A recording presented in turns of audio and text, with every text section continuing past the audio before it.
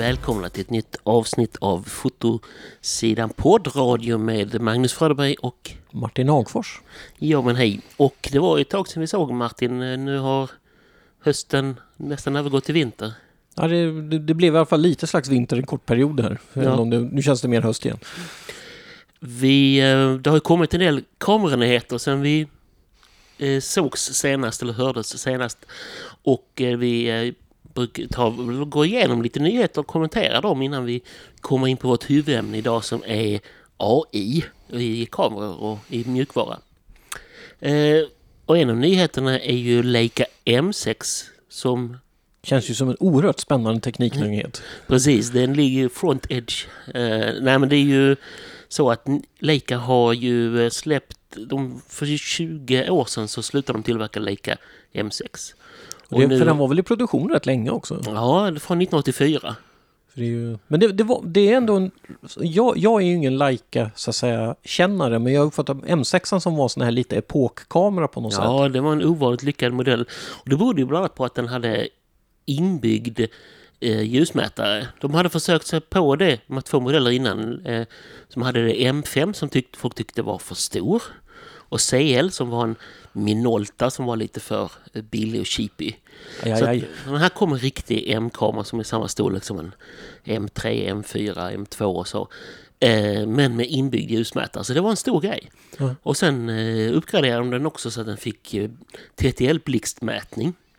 Och jag har faktiskt själv haft båda versionerna och det insåg att det här med filmfotografering, nej det är ingenting för mig och inte mätsökare heller. Ja, nej, det är ju en speciell värld. Men det är roligt för mig är ju, om någon säger ordet Leica så är det någon M6 jag ser för min inre syn. För det var liksom där jag upptäckte det märket överhuvudtaget. Hela den här äldre liksom, historien bakom Leica, den upptäckte jag först senare kan man säga. Egentligen var de ju större förr på 50-60-talet, men så gammal inte ens jag. Nej. Men M6 är absolut en av de mest lyckade modellerna och priserna på begagnade M6 har ju gått upp i taket ordentligt. Liksom priset på film. Det är helt fruktansvärt dyrt med film. Jag såg någon som sålde nu 5-pack Kodak-film för 880 spänn. Men är det alltså är det att är det nyproducerad film som har blivit dyr eller är det att man har gammal sparad film? Det ena följer det andra. Så att ny film är svinaktigt dyrt och därpå följer höga priser för de som har film från frysen också. Där tänker jag på att säga, jag minns för många år sedan jag läste faktiskt en väldigt intressant artikel som egentligen inte alls handlade om kameror. De tog mer upp det här hur så att säga, företag funkar och hur de ibland när de inte funkar. Om man använder Kodak som ett exempel på ett företag som kanske ibland inte ens förstod sin egen affärsmodell. För vad de påpekade att det som var Kodaks stora expertis var ju det här som de uttryckte att belägga väldigt tunna lager på tunna material och göra det ohyggligt kostnadseffektivt. Det var liksom Kodaks, det var där de var outstanding. Sen att de fick för sig att bygga kameror, det var nog mer ett missförstånd från deras sida så att säga, för det var ytkemi som var deras egentliga expertis. Men jag kan tänka på det att det här att film, om man inte gör den i stor skala, blir nog väldigt, väldigt dyr. Så är det ju och helt klart och sen har jag väl kanske också att kemin och det som ska till, men det är absolut en grej som och sen är problemet, ett annat problem är ju att det är ju någonting som är gjort Kodaks maskiner så det är gjort för enormt stor skala va? Jag kan tänka mig att man kan i mindre maskiner hålla en annan ekonomi kanske. Men det är väl som vanligt hela den här kedjan då, köpa in kemikalier och allting att köpa dem i små skvättar blir det väldigt, väldigt dyrt kanske och sånt där och det är väl det som kanske är lite, för film känns ju som att det får ju, med jämna mellanrum så har man det att film får revival och jag tror det ligger ändå mycket i det för det är ju så att säga ett hantverk som jag misstänker att många tycker om och trivs med, man trivs med liksom själva det sättet att ta bilder, men det är trist om det blir väldigt, väldigt dyrt. Ja, man kan ju nästan säga att Hollywood räddade Kodak-filmen därför att när det var dippade som mest då var det fortfarande en hel del film men som gjordes på traditionell film, och Kodak skrev kontrakt med ett stort antal regissörer om att de skulle fortsätta hålla sig på film, och än idag spelas det in en hel del på film. Ta till exempel senaste Bond-filmen då, och den görs ju även på många scener gjorda IMAX med sån här 65 mm film. Fruktansvärt dyrt. Nej. Det finns ju ännu ingen långfilm som är helt gjord på IMAX, för ingen som har haft råd med det. Nej. Kanske är lite roligt att tänka att just Bond-franchisen som liksom borde ta till sig all ny teknik, att de fortfarande inte har gått över till digitalfoto. Men Nej, det finns ju digitalt inspelade Bond-film också, men det finns en del som är gjorda på den här svensk-holländske fotografen Hoyte van Hoyteman. Han valde till exempel av estetiska skäl att spela in på film den som han gjorde. Så att det förekommer. Men det är helt klart en analog trend just nu, och som sagt priserna går upp, och det blir svårare att hitta fungerande kameror, och det finns ju ett finskt företag nu som har specialiserat sig. De har ju enormt mycket folk och reservdelar, och att de utbildar folk på att laga kameror. precis också. Därför att det finns som sagt en stabil efterfrågan, och hitta gamla kameror är inte så svårt, men hitta gamla kameror som fungerar som de ska är inte lika enkelt. Och det är väl där den stora bristen i framtiden kommer att bli reservdelar, och det är ju då att även en trasig kamera kan bli ekonomiskt intressant för att den innehåller reservdelar. Ja. Så absolut, så 2 kameror kan bli en. Vad har vi mer som hänt? Alltså, om vi någonstans har hybrid mellan analogt och digitalt. Fujifilm så en annan stor filmproducent faktiskt. Det är som en filmproducent, och så har de ju just den här nya Fujifilm X-T5 eller XT-serien är ju utformade som gamla 70-talskameror med rattar och skruvar. Jo, Fuji är ett av de företag som känns som att de har varit duktiga på den här. Man talar ibland om, vi brukar ju säga retro-design och retrotrend och sådär, men just det här att hitta det som var bra med gammal design, att bygga vidare in, och så här, den här taktila känslan i en kamera där du känner vad du gör utan du behöver inte ta ögonen ur sökaren, du vet vad du gör med fingrarna när du hanterar kameran. Det är inte alls dumt. Har du klämt på XT5? Jag har den. Jag är inte med den här idag, men jag har den inne för test. Ja. Vad är intrycket hittills? Det är ju trevligt att de har gått upp i megapixeltal till 40. Från 26 till 40 megapixel. Det är alltså samma sensor som i toppmodellen H2. Så det känns ju dags, va? Annars är det inte så mycket. Men det är väl autofokusen som är kanske stora steget framåt, eller är det... Det är nog upplösningen i det här fallet som är det stora steget. Och det är lite grann att detta är faktiskt en kamera som har gått bakåt lite grann i, där de har valt att ta bort video, alltså inte vara lika mycket hybridkamera som föregångaren X-T4 är. Så de har alltså till exempel inte en lika flexibel bakre skärm.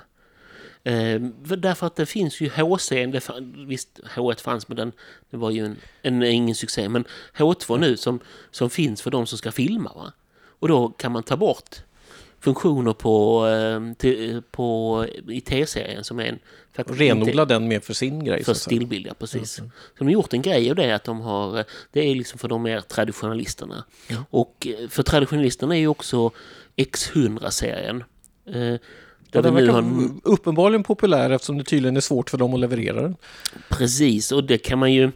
Nu har jag ju varit på Fujifilms fabrik, och man vet ju inte riktigt vad som ligger bakom en sån nyhet. Det kan ju helt enkelt vara så att man allokerar tillverkningsresurser till någonting annat, va? Alltså, man tycker den här tog slut lite fortare man hade beräknat, och sen har man ingen möjlighet att... Man gör ju inte alla kameramodeller parallellt, va? Utan man gör dem i batchar. Det kan ju vara så att man så att säga, den förra batchen man gjorde, tog fort lite slut. Och då dröjer det kanske några månader innan de får leverans till delar för att bygga nästa batch. Och nu har de fullt upp att bygga XT5, va? Så att jag skulle tro att det är en sån grej som ligger bakom, och det kan ju hända att sen får vi se, det borde komma en efterträdare här till X100V så småningom, och med kanske 40 megapixel också, men den ligger nog lite längre fram i tid. Ja, för om nu 5:an säljer bra så kanske de sitter still i båten och avvaktar lite där. Framförallt så är det inte riktigt timing än för att de ska ju kanske släppa en X-Pro 4 först. Med nya sensorn först. Ja, och så att de mest hugade gatufotograferna går och köper den före. Liksom, så. Ja. Ja, så det är kul. Men det är nyheter och jag har även det här nya 30 mm objektivet, makro normal. Som jag just tycker 2,8 som jag har testat. Det var i Uppsala här om helgen och då gick runt på stan och fotograferade lite. Men det är kul att vara begränsad med ett normalobjektiv faktiskt. Jag kände mig inte alls begränsad faktiskt. Men det är ju den här ständiga dilemmat som fotograf. Vi strävar efter att ha, alltså på halva hjärnan vill skaffa den här superzoomen 18 till väldigt mycket som gör att det är väldigt behändigt att ta vilka bilder som helst. Medan andra halvan av hjärnan liksom gillar här att man sätter på det. Normal är en sak, men det är ännu värre om man sätter på en kraftig vidvinkel eller ett tele och går omkring och liksom låser in sig själv. För det roliga är att det är ju det som är så kluvet med foto på något sätt. Det är väldigt kul med teknik, men det är också väldigt faktiskt kreativt utmanande när tekniken begränsar den. Jag tror inte riktigt det är bra egentligen att gå runt med den här tanken att jag ska kunna fotografera allt. För då blir det en halvmesyr vad man än gör. Och sen orkar inte ta fram makroobjektivet för man ser en blomma när man släpar runt på hur många kilo grejer som helst. Och man orkar inte skruva på kameran på stativer och så vidare. Så att det är inget bra. Jag intervjuade en gång en svensk fotograf som heter Thomas Nilsson som bor i New York sedan mitten av 90-talet. Och han sa så här, man ska vara förälskad i ett objektiv i taget. Ja, men det tyckte jag var jättebra sagt. Ja, alltså, men man kör hårt med, och så kör man ett tag med 35-man och så kör man ett tag med 85-man och så vidare. Ja. Och det är typ så här, jag har ju själv varit, på APC-tiden när jag körde det så hade jag en 30 mm jag använde väldigt mycket och sen jag har bytt till småbildsformat så har jag avverkat, jag har slitit ut ett normalobjektiv och in på mitt andra så att säga. Och för mig är det ju otroligt mycket roligare att gå omkring med en fast, så i det här fallet 50 än att ha en 2470 på kameran. För 2470 den är liksom, det är ett väldigt praktiskt objektiv när jag ska göra ett jobb. Då är den fantastisk att ha med sig. Men ska jag bara gå ut och plåta för ros skull, det är faktiskt roligare att gå omkring med 50.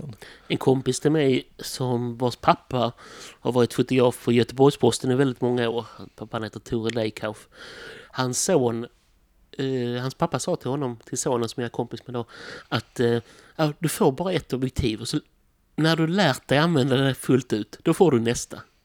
Ja, det där är nog, och jag tror man kan ge, det där är sån här som man typiskt sån här också, och vi talar nu med vinter och höst och ljus, så kanske man inte alltid så superinspirerande att gå ut och fota, men just att göra sådana grejer här att vilket objektiv utav alla jag har jag använt minst. Liksom, man har ofta något objektiv som har blivit liggande 1,5 och ta fram det och så tvingar man sig själv att använda det ett tag för att se vad det gör. Jag har ju mina 4 tilt-shift-objektiv som är ett riktigt så dåligt samvete som jag faktiskt har bestämt mig nu för att de fimpar jag, de säljer. Men det är väl också om du hade gjort mycket produktfoto så hade väl de varit väldigt eller mycket interiörer och sånt där. Och de få interiörsjobb jag har gjort är lätt räknade. Och jag kan antingen så kan jag köra med en 15-35 eller så kan jag ta och hyra ett till skiftobjektiv för de tillfällena. Sen är väl till skift också faktiskt en teknik som så att säga blir lite ifrånsprungen av tekniken, för att det här, idag kan vi ju nästan i princip göra så att om man tar en kamera med de höga upplösningar vi har, att du medvetet för att få den här räta vinkeln som du uppnår med och så att säga skifta ett objektiv, att du bara gör en dålig så att säga centrering och du kan sikta rakt och slippa hela det här skeva perspektivet och så bara beskär du bort halva bilden i underkant. För det gör inget, för vi har så himla mycket upplösning. Nej, jag pratade här i somras med en fotograf som jag känner som jobbar åt Ikea, och de har GFX 100 kamera, 100 megapixels kamera, och han sa men de har väl inga skiftobjektiv. Nej, men de har ju till en upplösning för att bara skära.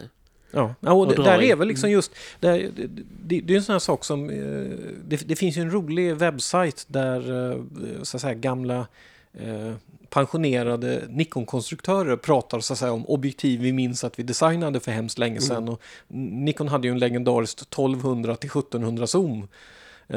Så det finns en hel historia bakom. Precis, och den är rätt rolig den artikeln, för där står det för att de var ju tvungna att göra sånt för another major brand. Ja, precis. Inga namn nämnda. Hade en 1205,6. Ja. Nej, men där påpekade den konstruktören som hade gjort det objektivet att han såg ingen som helst poäng med en sån nu i digitaleran. Man ska ihåg, det här var ändå gjort för 10 år sedan den här intervjun. För han menar att idag med en 600 och den upplösning vi har en digitalkamera så gjorde den hela jobbet i alla fall.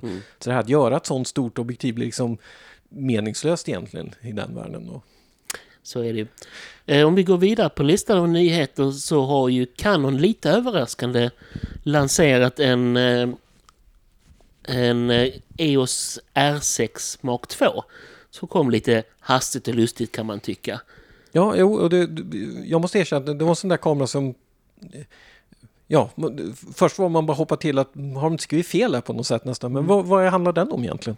Den handlar om att den håller sig i ett segment som är väldigt hård konkurrens. Du har ju Sony A7 Mark 4 som den konkurrerar med. Och där kan ju, tror jag, 2 saker som de har adresserat som är viktiga. Det är att 20 megapixel anses lite för lite idag.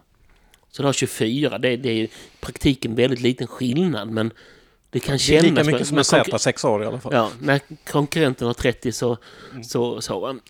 Och sen så är det att de har bättre video.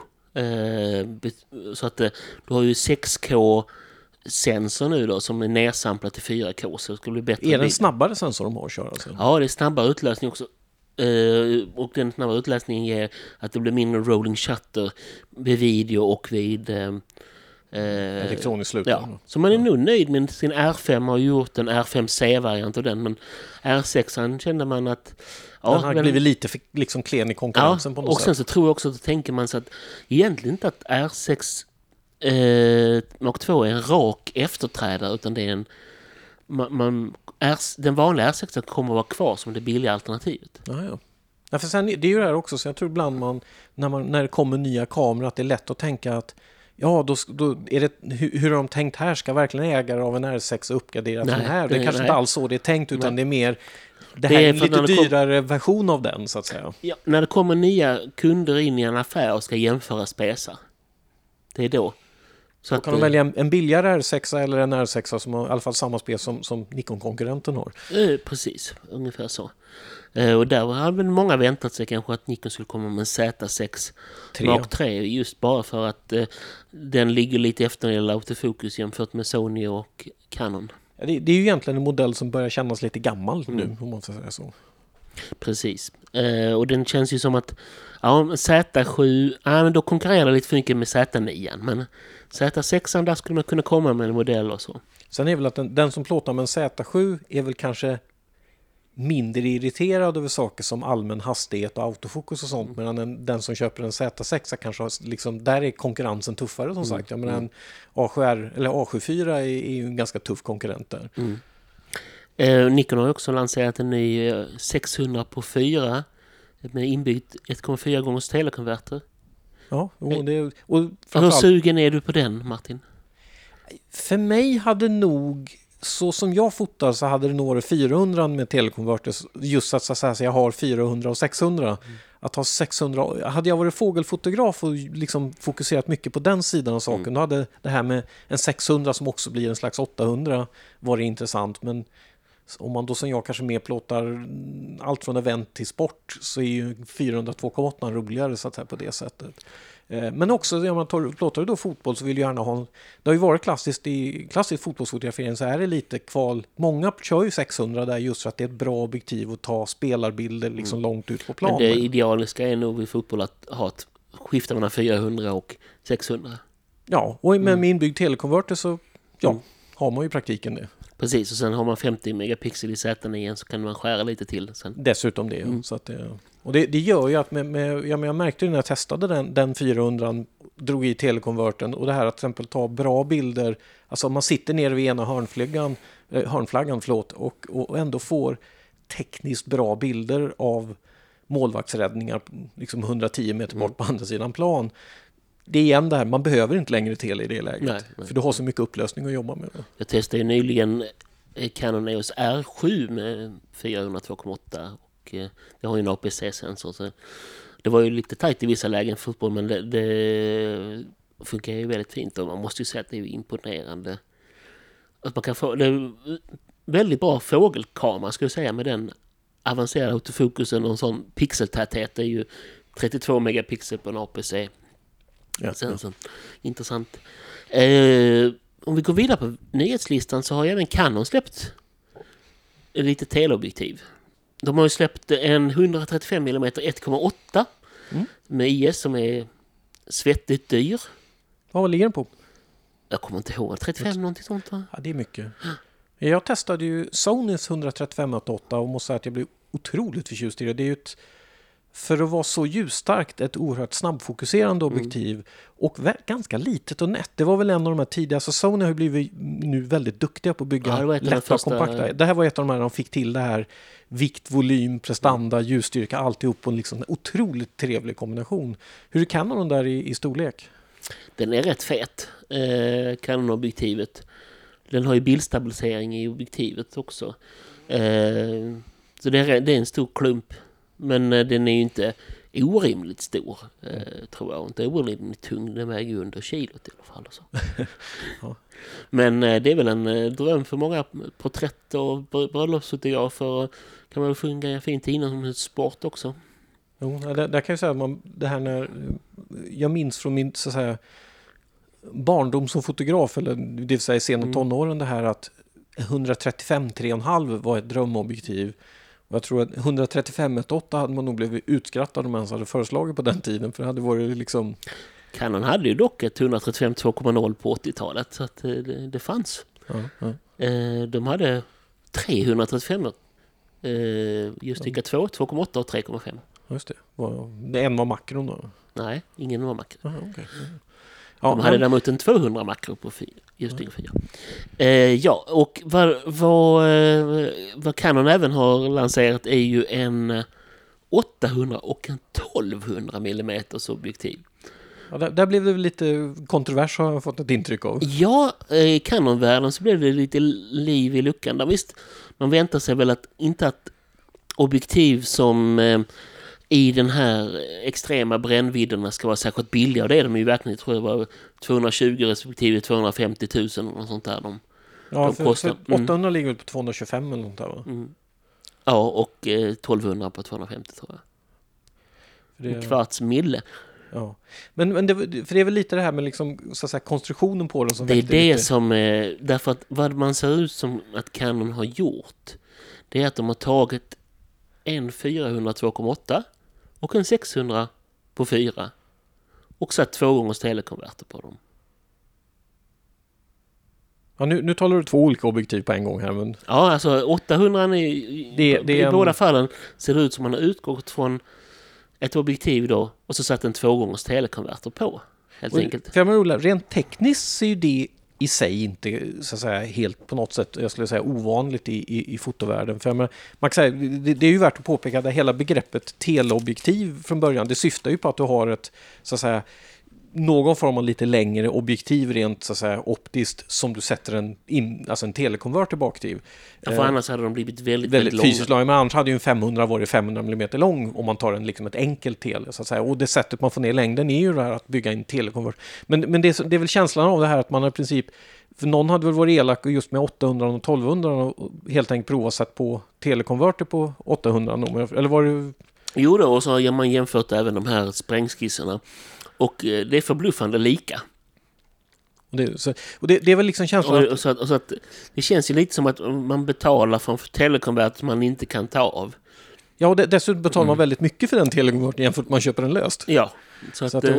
Nej, för roligt, alltså rent tekniskt är det väl inte kontroversiellt att göra så, men det är väl kanske mer den här känslan av att man, ja, som sagt, man betalar ett väldigt överpris för en telekonverter som man dessutom inte kan ta loss. Precis, exakt så. Men det är ju ett sätt för Canon att snabbt utöka sitt modellprogram och säga nu har vi jättemånga objektiv, nu kan vi lansera så många objektiv per år, va? Men Det ser alltid bra ut i pressreleasen när man säger att man har så många i sin lanseringsplan. Exakt. Annars har ju Panasonic kommit med en lite sådär på ett sätt tråkig nyhet men också väldigt begriplig nyhet. För man säga. De gick ut här, eller deras vd. De kastar in handduken. Nej, inte riktigt.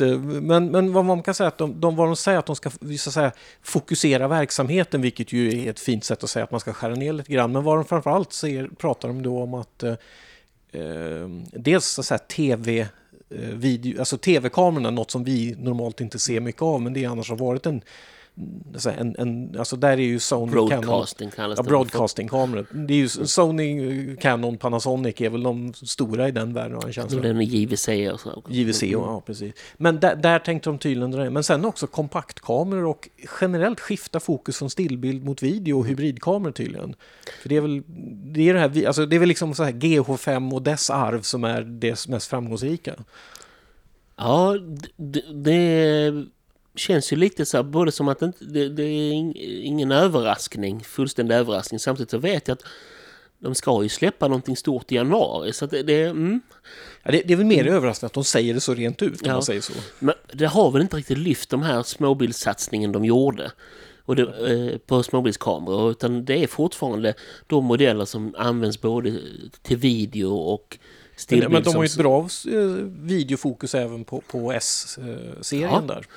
Precis, men det har inte flugit och nu är det dags att ta konsekvenserna av det och skära ner modellprogram och kanske ändra vilka modeller man har i sin produktplan, vilka objektiv man ska komma med framöver. Alltså det blir nog antagligen mycket, mycket mer videofokuserat. Men det känns ju som att det är ju deras kärnområde på något sätt. Så är det ju absolut. Det är ju där de har sin kompetens och sin historia och så att så är det ju. Om vi ska gå vidare på listan över nyheter, så en annan kamera som jag har testat är ju Sony A7R5.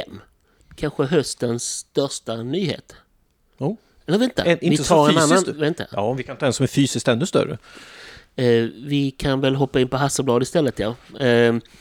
Därför att det är ju en kamera som har väntat på rätt länge. Det var inte så svårt att räkna ut att Hasselblad skulle komma med en 100 megapixel kamera.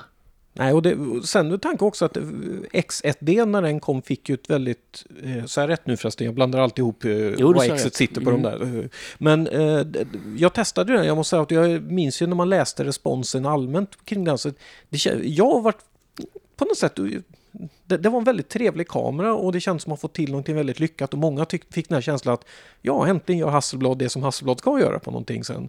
Men det har ju man sagt också, däremot så har det känts som att det har tagit tid att ta, för den här 100 megapixel-sensorn har ju funnits ett tag rent tekniskt om man säger så. Jo, den har ju Fujifilm använt de är ju inne på sin andra modell nu med den, men det har ju handlat om, vi kan ju tänka oss, Hasselblad är ju betydligt mindre företag. Och du ska få allting att lira ihop med processorer och så vidare. Och de har kanske inte varit så varit så stressade heller, för de har pengar från DJI.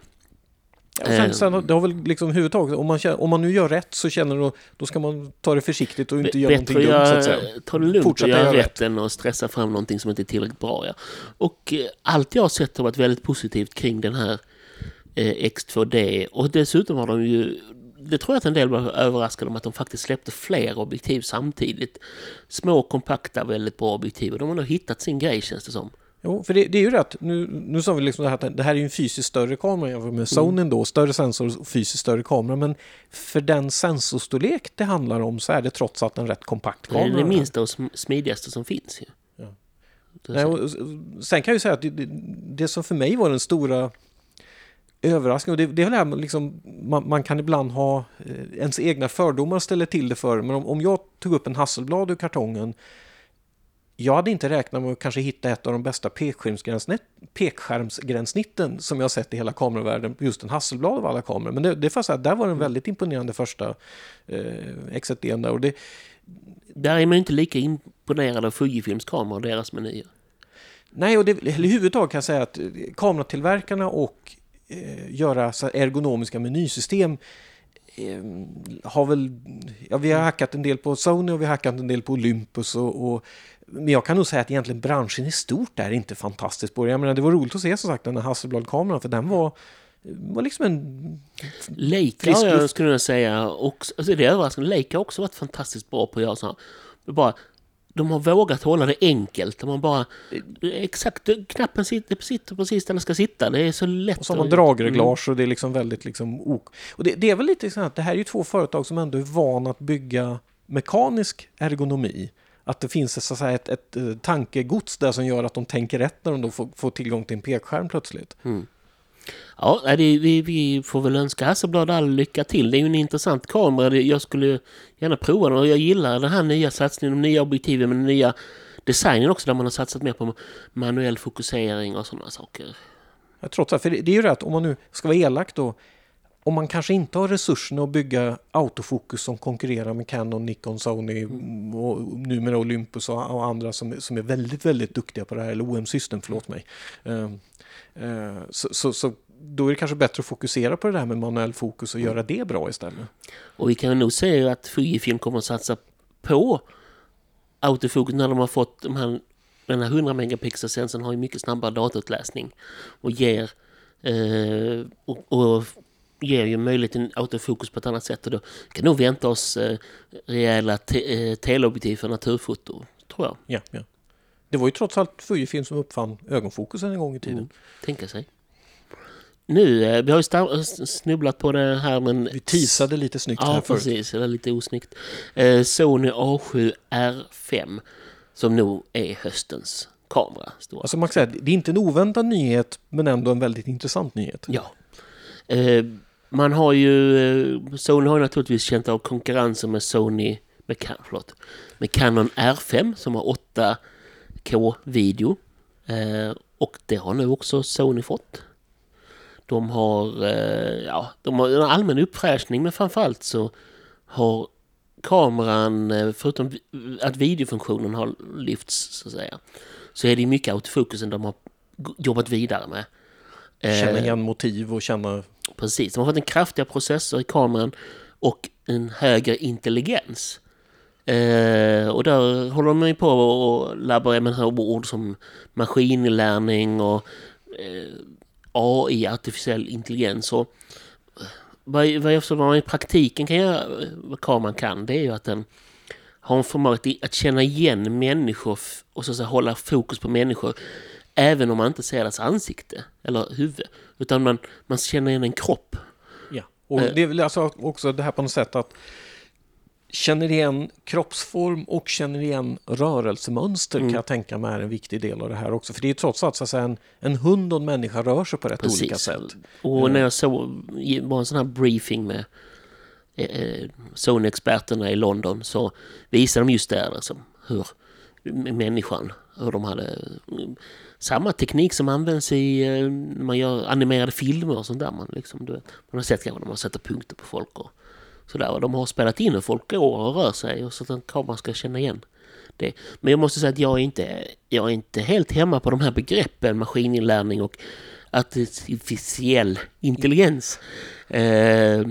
Så att jag tänkte att du kanske kunde hjälpa mig lite med det. Det är lite av ett minfält att ge sig in i, kan jag säga, för att det är ett av de här klassiska liksom begreppen inom så att säga, teknik där AI används som en etikett på en massa saker som man så att säga, om man är lite mer purist, till att börja ska man gå, i alla fall så här, som jag uppfattar från min horisont, IT-människa som jag är, att maskininlärning är ju så att säga ett bra grundnivå. AI är liksom både ett större begrepp som innefattar maskininlärning men också en mer avancerad form av maskininlärning, kan man säga. Maskininlärning handlar ju egentligen om någonting som vi faktiskt hållit på med ganska länge. Att ett system av något slag, alltså i de flesta fall någon form av dator, genom så att säga observationer kan göra vissa antaganden. Och det handlar ju sådana här klassiska vi har sett på alla sajter där vi, jag menar, om du går in och klickar på ett antal videos om knyppling på YouTube, så kommer du få en massa förslag som kanske antingen både har inte bara med knyppling att göra, utan också vad brukar folk som är intresserade av knyppling också utöver det vara intresserade av. För där är just den där typen av så att säga, det där är en form av maskininlärning där de är väldigt duktiga på att läsa av otroliga datamängder dra slutsatser om, så att säga, om du gillar den här filmen så gillar du förmodligen den här filmen, om du gillar den här musiken så gillar den här, och om du klickar like på den här nyheten så finns det en stor sannolikhet att du kommer gilla den här nyheten och så vidare. Det här är ju någonting så att säga, som mediavärlden och säljvärlden har dragit stor nytta av. På fotosidan har vi ju haft en del medlemmar som har bett oss att ta bort att det är så mycket datingreklam, och de har försökt förklara att det är inte fotosidan som styr det, kan man säga. Precis. Det är helt andra algoritmer som... Exakt. Så att, det kan jag säga så här, jag kan nämna det här att jag själv har ju det att... jag kan nämna så här att historiskt, jag var med, vi gjorde ett test för många år sedan där vi skrev en artikel kring det här med vad datorer sparar om en som person. Där jag och en kollega, min kollega var den här som han klickade på alla tillbehör som man kunde installera webbläsaren, och han svarade ja på allting, och jag var väldigt fick vara den här lite paranoida typen som skulle hålla mig borta från allting, så bland lite hur man väljer webbläsare och hur den är inställd och såna här saker, och det där är ju satt lite som ett mönster för mig. Jag är inte överdrivet paranoid kring det där, men ändå så det är roligt att se hur förvirrade de här träffarna på reklam blir när man så att säga när du så har väldigt lite spårning aktiverad, så kan man få väldigt undliga såna här reklamträffar ibland som man vad kom? Och det är just växlingarna från saker som är till synes. Det är som att de lite chansar lite och bara säger att vi ser om vi får någon respons på det här . Jag är mest störd över att man får se massa reklam för sånt som man precis har köpt. Det känns ju helt meningslöst. Ja, men det är där, och där är en klumpig form, och det finns ett roligt citat, eller det finns många versioner av citat, men det här är faktiskt ett jag kommer ihåg från en kille som höll föredrag när jag jobbade för... Här var på 90-talet, jag jobbade då åt ett dotterföretag till IBM som heter Tivoli. Och han pratade om det här med att, som han sa, för då var det mer en prognos det här med AI. Han sa att if we ever get anything like actual artificial intelligence, we should be prepared for a lot of artificial stupidity along with it. Och det är väl, så att säga, ibland är AI inte så smart. Nej, den är bra på maskininlärning, men det här intelligenshalvan av ordet kanske faller bort lite grann där. Det första jag kommer att tänka på när du sa det här med att vi länge har funnits där man har analyserat saker och ting. Det är ju Nikon FA som släpptes 1984 med 5-zons ljusmätning, där man sa att Nikon hade analyserat 5000 olika motiv, och nu vet man det är himmel längst uppe och mark och sådana grejer. Det blir mycket smartare exponeringsmätning. Ja, och det roliga är att det här är alltså så den tekniska idén bakom det här med maskininlärning är ju inte på något sätt ny. Just det här med FA, det är en rolig parallell, för jag menar, där hade ju förmodligen ett helt gäng ingenjörer på Nikon lagt månader av arbete på att, så att säga, samla den här mätdata från väldigt många olika exponeringssituationer, lägga ihop det och sånt. Och det är nog någonting som bara enkla mobilkamerorna gör det där på någon bråkdel av en sekund varje gång du ska ta en bild numera. Ibland är det väldigt otacksamt att vara ingenjör och när tekniken så att säga kör ifrån ens arbete hela tiden. Men Sony, eller Fujifilm berättade nu när lanseringen här av XH2-kamerorna att de hade ju Nordenkontoret tror jag fått samla in massvis med bilder, porträtt på för att man skulle få vitbalanseringssystemet och fungera bättre för hudtoner. Olika hudtoner, olika ljussituationer, olika hårfärger, olika klädfärger. För allt sånt där stör varandra lite grann. Och bara att vi kanske har ett annat glasögonmode än man har i andra delar av världen kan påverka hur en sån här ansiktsigenkänning och därmed en vitbalansering för ett ansikte. Alltså att det är små saker kan trippa upp ett sånt här system en hel del. Och har någon plötsligt lila glasögon på sig så kan vitbalansen bli off då. Och så, jag minns ju när jag testade framförallt när jag jobbade innan jag började jobba så mycket åt fotosidan, så testade jag ju kameragrejer åt både PC för alla och Macworld och M3 på förlaget IDG. Och jag hade ju en standard bland annat, det har att göra med lite var jag bor också, men jag har ju tagit oerhört mycket testbilder runt Stadshuset här i Stockholm. Stockholms stadshus är ju en ganska fascinerande tegelbyggnad, men den har en rätt udda tegel. Och det där teglet trippade upp vitbalansen ohyggligt på många kameror. Och det var roligt att se. Alltså, idag är det typ ingen kamera som gör det fel. Men för 20 år sedan så var det få kameror som fick det där rätt, kan jag säga. Och där ser man alltså en väldigt teknikutveckling. Jag tror inte det är så att japanska ingenjörer har hit och mätt på just stadshuset, men man kan säga att kamerorna har blivit ohyggligt mycket smartare på. De blir alltså inte fintade av sådana saker på samma sätt längre. Och jag tycker fortfarande ändå det är märkligt att så många kameror, när det är grönska i bilderna så ska de dra in en massa magenta för att minska grönsticket. Jo, och där blir de lite... Men det är där då hela det här med, vad ska jag säga, om vi nu i lös mening säger AI eller om vi kanske kallar det maskininlärning och vi ska vara mer formalistiska av oss, att det är där kameror faktiskt, och det är inte bara att de så att säga lär sig under utvecklingen av kameran, utan kameran så att säga, riktig AI, det är ju när kameran fortsätter att lära sig hur du plåtar. Om du väldigt ofta tar motljusbilder och så i solnedgångar, så ska liksom din kamera lära sig att hantera det. Medan till exempel om jag föredrar att gå ut och fota varje lunch varje dag när det är ganska platt ljus, så ska min kamera lära sig att hantera det. Det är då vi bara talar riktig AI, att så här, kamerorna nästan blir individuella till slut lite grann. De anpassas efter sina användare. Ja, det låter ju som verkligen spännande om man säger att kameran kommer att bli bättre och bättre ju mer du använder den. Jo, och det är väl det. Det är väl då vi börjar tala om liksom maskininlärning på riktigt. Och man ska komma ihåg att det här är så att säga, utanför vår värld så finns det massa sammanhang där det här kan vara ohyggligt. Man kan säga att inte minst i sjukvården så har man idag så att säga granskningssystem som så att säga ska hoppa till när man... Det är hemskt lätt att glömma en kanske lite udda sjukdom. Att det finns vissa diagnosvärden som pekar på udda sjukdomar. Och det kan ett sånt här system, som läkare som är stressade och ska göra en snabb bedömning på några minuter, kan missa en sån sak. Men när det här åkt igenom så att säga, diagnosdata åkt in, så kan du få en liten blipp som säger: har du funderat över den här diagnosen också?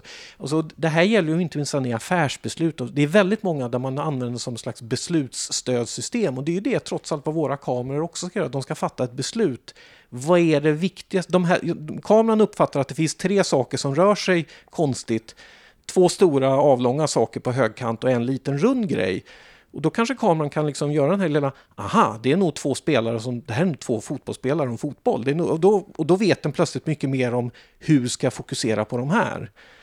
Och förmodligen är den här lilla klumpen upp till på de där 2 avlånga sakerna som man ska... Och framförallt om det dyker upp små prickar och en utstickande grej i mitten på dem där fram, det vill säga ett huvud, ett ansikte. Och då är det viktigt att sätta fokus där. Och att kameran lär sig sådana saker. Och det är då vi bara får så här riktigt smarta kameror. Men alltså redan på 90-talet så hade ju Minolta autozoom som zoomade automatiskt och bestämde utsnittet. Tror du det här kommer komma tillbaka där kameran kan komponera bilden till oss? Ja, jag minns ju en kompaktkamera från Canon som hade något sånt här där den så att säga, du tog lite random bilder och den valde ut och gjorde om till vad den uppfattade. Du kunde välja aktivt. Det här var inte att det alltid var så, men du kunde välja ett läge där den då så att säga gjorde egna utsnitt och lite egna exponeringar av bilder. Och man kunde om inte annat ta det som en slags lite kreativa förslag att du kanske kunde gjort bilden så här istället. Men det där att så att säga, och det kan jag säga att jag är precis jag är inte, för att vara teknikmänniska kan jag ibland vara lite leva enligt filosofin om att if it ain't broken, don't fix it. Jag rör inte gärna i saker som funkar, och jag kan säga att jag har relativt nyligen här bytt från Windows 7 till Windows 10. Oj. Ja, det är en stor uppgradering här 5 år efter det. Men hur som helst, och det gjorde att plötsligt kan jag köra senaste versionen av Lightroom igen, vilket har varit hopplöst en period. Det var en av motiven att uppgradera faktiskt. Och det här att Lightrooms förmåga att göra så här smarta masker till exempel har ju tagit ett jätteskutt jämfört med den lite uråldriga version, alltså 5 år gamla version av Lightroom jag har kört ett tag. Och där ser man ju också sån här inlärning där programmet på ett väldigt kompetent sätt faktiskt kan lista ut vad som är bakgrund och vad som är motiv. Det är inte ofelbart, men det är ändå häpnadsväckande kompetent. Och jag tror att, det är ju som vi nämnde innan där lite, att Fujifilm var en av dem som en gång i tiden upptäckte det här med så att säga, ansiktsigenkänning. Och det ska man komma ihåg, det var alltså en teknik de tog fram innan det fanns digitalkameror. Behovet var att man hade ju framkallningsmaskiner som stod i butiker. som framkallade negativ färgfilm. Och då skulle man försöka räkna ut hur folk hade exponerat. Och då var det ju viktigt att få ansikten rätt. Och i och med att det var i princip en vanlig PC som var inbyggd i den här maskinen. Och där lärde man den programvaran att känna igen ansikten. Och så försökte man liksom se till så ansikten blev okej i bilderna. För det var en prioritet. Det var så man tog fram ansiktsigenkänning från början. Sen råkade det vara en lyckad teknik när det kom digitalkameror. Men det var ju mer en lycklig slump kan man säga. Och det här är ju alltså typ av teknik som det har jobbats på väldigt länge. Och det är slående just att vi hade ansiktsigenkänning innan vi ens hade kameror med så att säga, alltså elektroniska digitala kameror och autofokus som kunde känna igen ansikten. Jag jobbade med en journalist en gång som en äldre kvinna som undrar om jag hade med mig elektronkameran när jag skulle ut och fotografera. Det finns många sådana vackra, men det är ett ganska fint ord egentligen. Ja. För jag menar, det är en kamera som mäter. Det är inget dumt. Jag tycker det var ett ganska bra uttryck faktiskt. Ja. Sen kan jag säga att jag tycker väl också att hela det här, om man nu talar om AI, kan ju vara ofantligt hjälpsamt. Men det är också en djupt olustig teknikutveckling på ett plan. Och det har att göra med det här att just att man tänker sig att det har ju alltid retuscherats bort olämpliga personer eller olämpliga detaljer i bilder till exempel. Det är ingenting nytt, det har gjorts så länge det har funnits foton i princip. Men det är så himla lätt att göra idag. Och man kan göra det så fruktansvärt snyggt. Och de här videosarna där du kan få utgå från en bild eller från en video och sen så byter du ansiktet där. Det är kvar samma ansikte fast du får hela ansiktsmimiken rör sig med fejkad vad de säger, vilket gör att folk kan lura så att någon har sagt någonting. Ja, och det är ju det här på foto och video har ju så att säga historiskt ändå haft en slags inte bevisvärde kanske en juridisk mening alltid, men ändå ett högt hög trovärdighet. Va? Och ja, men det är väl därför jag tror exempel inom naturfoto nu att man är vaksam för det här med manipulerade bilder just för att man vill vara rädd om den trovärdighet som ändå finns där. Och jag tror det, även om det kan verka väldigt konservativt, så tror jag att det kanske är klokt att agera så, exempel från naturfotografer, för att så att säga vara rädd om en trovärdighet som annars är väldigt lätt att den går förlorad. Det sker ju nu, inom bildjournalistiken är det också viktigt det här med att bevara sin trovärdighet, och där har ju nu tappade Adobe tillsammans med vem det nu var det Nikon som har utarbetat ett nytt system för att verifiera. Canon har redan sådana gamla system sen gammalt. Man alltså verifiera att ingenting har hänt. Man kan se och vad som har hänt med till exempel data. Så man helt enkelt kan lita på tidpunkt, på platsinformation och sådana saker. Och det är värt att notera då, det dyker alltid upp när man tar upp den typen av teknik, så ser alltid någon som säger att men det där går ju också att manipulera. Ja, men det är också om man säger att det finns inget lås som inte går att bryta upp eller går att manipulera heller. Men vad det handlar om är att göra system där det blir helt enkelt för kostsamt och för dyrt att så att säga lura ett sådant system. Och det är ju det som man så att säga kan bidra. Ja, alla ändringar loggas så att man kan liksom se om någonting sånt där. Men det ska man ju råka skriva in fel datum. Ja, men då åtminstone är det loggat så att man har ändrat det. Ja. Och det här är ju så att säga en sak som men det är roligt att om vi nu kan göra snygga maskningar i Lightroom och väldigt lätt kanske retuschera bort en ful detalj och sånt, så är det ju inte långt borta att du så att säga i direkt i kameran kan få en liten röd markering på någonting och så vill du ta bort det här, tryck på okej. Och så är det borta ur bilden när du har tagit den. Alltså att den justeringen görs redan i tagningsögonblicket. Vi har ju redan i mobilkameror sådana här beauty-lägen med kameror, och jag vet att Huawei hade ju så att man fick skruva ner. Det var default att du hade ganska kraftig hudretuschering i bilderna. Man ser ju helt konstigt ut, och så bara drog man ner det där. Ja. Och det där är... Alltså det är teknik som sagt som har funnits länge, men den har hittills varit relativt klumpig. Men den börjar bli så sofistikerad att det finns så att säga en olustig aspekt av den. Det är ju det som är så att säga... Sen tycker jag med sett att det finns såna AI som skapar bilder, helt nya bilder. Du bestämmer helt enkelt vad den ska föreställa. Ta en bisonoxe och så sätter du den på en savann och så skapar du en sån bild. Ja. Och det är ju det att just det här när du kan samla ihop tillräckligt stora datamängder, så kan såna här system bli lite skrämmande duktiga på att, så att säga, hitta på saker och ting. Och just det här att, så att säga, det är kanske inte alls långt borta att du har ett system som liksom tar bort födelsemärken och kvistlar i ansiktet och man tycker det, och sen så slutar det med att det är total auto och någonting vi inte kan stänga av. Då blir man genast tycker lite olustigt. Precis. Eller du kan få folk att se smalare ut på bild eller någonting. Eller, ja. Jag fick lite erinran om det här med fake news. Nyligen blev nämligen intervjuad av ungersk radio angående stulna svenska fartkameror.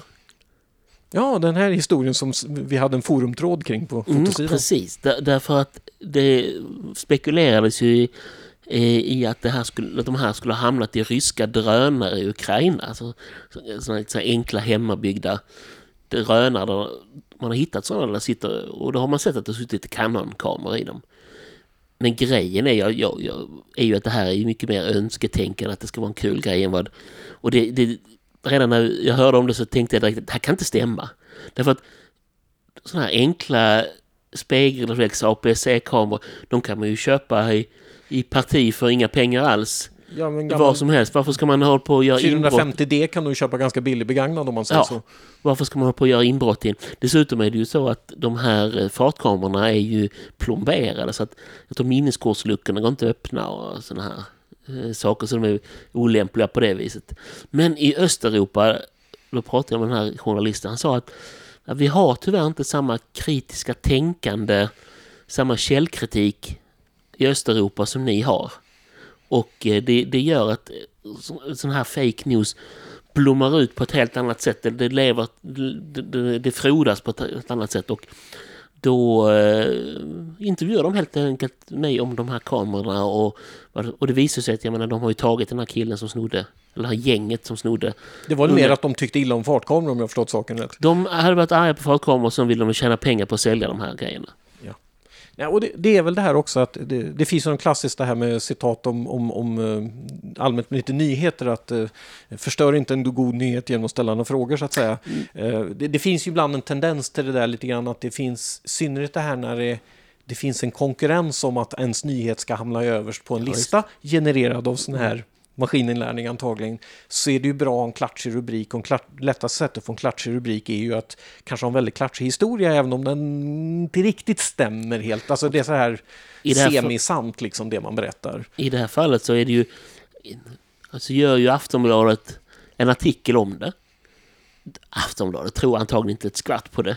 Men det är ju en häftig grej att göra. Och sen så intervjuar de säkerhetspoliser som inte kan säga någonting mer än att ja, vi känner ju till den här typen av de här uppgifterna och vi följer ju utvecklingen. Ungefär sådär, va? Ja, de säger det de är tvungna att säga, för de får inte säga något annat. Nej. Och plötsligt har man fått någonting som låter som en riktig nyhet, fast det är bara snömos och det finns inget innehåll i den egentligen, va? Ja, och jag tror vi får se upp också sagt i bildvärlden att vi som sagt, vi får vara rädda om den trovärdighet som bilder har. Och det är alltså, jag ser ju inget som helst fel i att jobba med bilder, men just det här, jag tänker som det står i när vi har vår tävling i fotosidan här, Fotosidan Masters, det här att det är helt okej med manipulerade bilder, men man måste tala om vad man har gjort. Och det är i princip det jag tror som ska ut. Jag tänker på, Erik Johansson, vår berömde, som gör ganska surrealistiska bilder. Han skulle ju potentiellt kunna göra väldigt gravt manipulerade bilder som liksom var mer, de här är ju mer spännande för att man ser att de är medvetet gjorda, men han är ju väldigt öppen med vad han gör, och där ser jag ju inget, och det är samma man kan säga, i en reklamfoto gör man ju väldigt ofta så att man bygger bilder. Vi vill ha den här himlen med det här huset och den förgrunden som i sig kanske kom från 3 olika världsdelar, men vi bygger ihop dem på ett snyggt sätt och så får vi en snygg bild, va? Men där har man heller inget, reklam har ju inget, den utger sig inte för att vara trovärdig på något sätt. Jag tror att ett problem är nog att fotografer för länge väl att liksom luta sig på tekniken. Men om tekniken inte ljuger liksom. Ja, och om du jämför med någon som skriver, så kan ju den som skriver har ju alltid haft väldigt lätt att skriva att det stod en blå bil utanför, fast det var ju gul.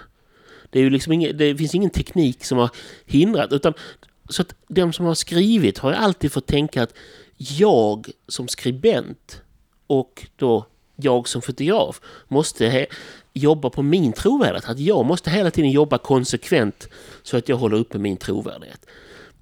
Och så jag tycker det har blivit för mycket fokus ibland på tekniska lösningar och klonstämplar i Photoshop. Det handlar om vilken linje du håller, hur du jobbar konsekvent helt enkelt. Nej, och jag brukar säga att den kanske historiskt vanligaste bildmanipuleringen har ju inte skett så att säga i Photoshop utan med bildtexter och rubriker. Det är så här, beroende på vad du sätter för ord runt en bild kan du så att säga ändra intrycket av bilden väldigt drastiskt. Och sen det här att man så att säga, problemet med stillbilder är att man ser inte vad som händer före och efter. Alltså det blir väldigt så att säga sammanhangslöst. Ett av de roligaste exemplen var Dagens Nyheter som gjorde ett sånt där 1 april-skämt. De tog helt enkelt bilder från när Eiffeltornet byggdes på 1800-talet. Och sen så satte man dem bara i omvänd ordning och berättade att man plockade ner Eiffeltornet för renovering. Ja, och men det roliga är det är ju inte manipulerade bilder. Nej. Men man manipulerar med bilder. Exakt. Och det är där jag tror så att säga, och det som är olustigt med AI, att det här att vi manipulerar med bilder, det är vi nog relativt medvetna om så att säga på ett plan. Men det här att själva bilderna i sig så att säga kan bli väldigt manipulerade, det är vi liksom mindre, vi är fortfarande lite oförberedda på det ibland tror jag. Vi inte, det är lite som jag minns för länge sedan när man började bygga cykelbanor här i stan, att det tog ganska länge innan folk lärde sig att titta till vänster innan de klev ut en cykelbana, men idag efter 25 år så gör faktiskt de flesta människor det. Och vissa saker, att vi inte svarar i mobiltelefon och sitter på bio och sånt här, vissa saker måste vi helt enkelt lära oss på något sätt, och jag tror vi måste lära oss vara lite mer skeptiska när vi ser bilder, tyvärr. Och det är en sida av den här AI som kanske är lite bekymmersam. Martin, innan vi avslutar så här, har du köpt några nya fotoprylar sen sist? Ingenting faktiskt riktigt superspännande. Det är mer såna här otroligt tråkiga saker som skaffa minneskort och minneskortsläsare och såna här saker. Som Ja, det känns ju lite småtråkigt faktiskt. Ja. Nej, och samtidigt, det roliga, jag tycker, där är det, jag skaffade ju ny kamera i somras och en Z9. Ja, precis. Väldigt trevlig, väldigt rolig kamera. Och det, på något sätt ser man så nöjd med en ny grej så att sen, det kommer att ta ett par år säkert innan man har tröttnat på att undersöka den på något sätt. Sen är ju jag så att jag har en tendens att gilla saker som funkar, så att så länge mina grejer fungerar så är jag inte så jättebenägen att byta ut dem heller. Ja, det är bra. Det är klokt. Och det är ekonomiskt. Ja, i alla fall så att säga, så länge man inte... Nu det här som vi har väl bägge en tendens att kanske skaffa prylar för att vi tycker de är roliga snarare än för att vi strikt så att säga, behöver dem. Men, det tycker jag väl, trots allt, foto är ju en hobby. Och hobby är ett nöje. Och man måste få köpa de grejerna man är sugen på för att man tycker de är roliga. Ja, och det är ju det här också som är alltid så värt resonemang man kan ha. Jag tycker jag hade det här resonemanget i ett helt annat sammanhang kan jag säga nyligen när vi talade om det här med dyra prylar, att jag menar, vi tycker, vi fotomänniskor, vi köper kameror för 30, 40, 50 tusen, vi köper objektiv för 10, 20, 30, 40, 50, 100 tusen, vi köper batterier, vi köper minneskort, vi skaffar oss ganska snabba datorer, så det är mycket pengar, men igen det här klassiska, prova och kör till exempel enduro med motorcykel eller spela golf eller bara faktiskt vara allmän fågelnörd utan att ta bilder av fåglarna, att resa runt och titta på fåglar. Eller köra motorbåt. Ja, till exempel. Och foto är faktiskt ingen absurt dyr hobby. Och det roliga med den är att man kan faktiskt man kan göra väldigt mycket roligt med väldigt lite i en foto. Det är inte alla, tar det här med motorbåt eller segling eller någonting, det är inte lika lätt där. Sen skulle jag säga att man med foto, man kan ju, det är en väldigt liten driftskostnad nu för tiden, det digitala.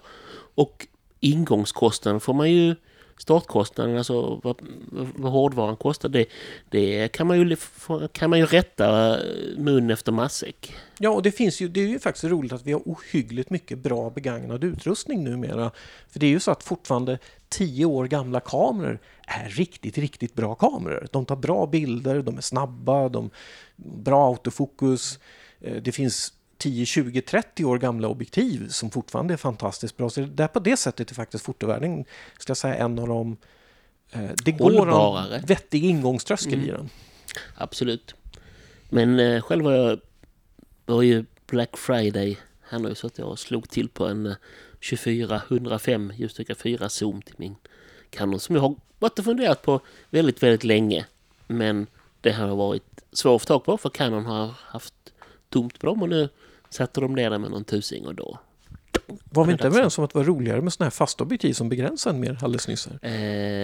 Just det. Nej, men det där är väl ett typiskt sånt här bruksobjektiv. Exakt, det är ingenting jag köper för nöjes skull utan det är ju för att det är ett väldigt bra... Jag filmar mycket nu i jobbet. Jag filmar till YouTube och dessutom håller jag på med gatufoto och det är trevligare gatufotoobjektiven 24-72,8. Det är 200 gram lättare, vilket är rätt trevligt för nacken. Och det är trots allt också som sagt, det är sån här typiskt bra med sig när du åker på ett fotojobb och inte riktigt vet vad du är beredd på. Alltså där du inte kanske har så mycket förhandsinformation vad det är du ska fixa, så löser det här väldigt många problem. Som i nästa vecka ska jag iväg till Lanzarote och köra Audi nya bil S8 e-tron. Och det är ett alldeles utmärkt sånt här reseobjektiv som täcker det mesta. Det låter ju oerhört jobbigt att åka till varmt klimat i det här. Det är ett jättejobbigt jobb. Ja. Då så Martin, då avslutar vi dagens inspelning och hoppas att vi har blivit lite klokare och så får vi helt enkelt se när vi hörs igen och vad vi då pratar om.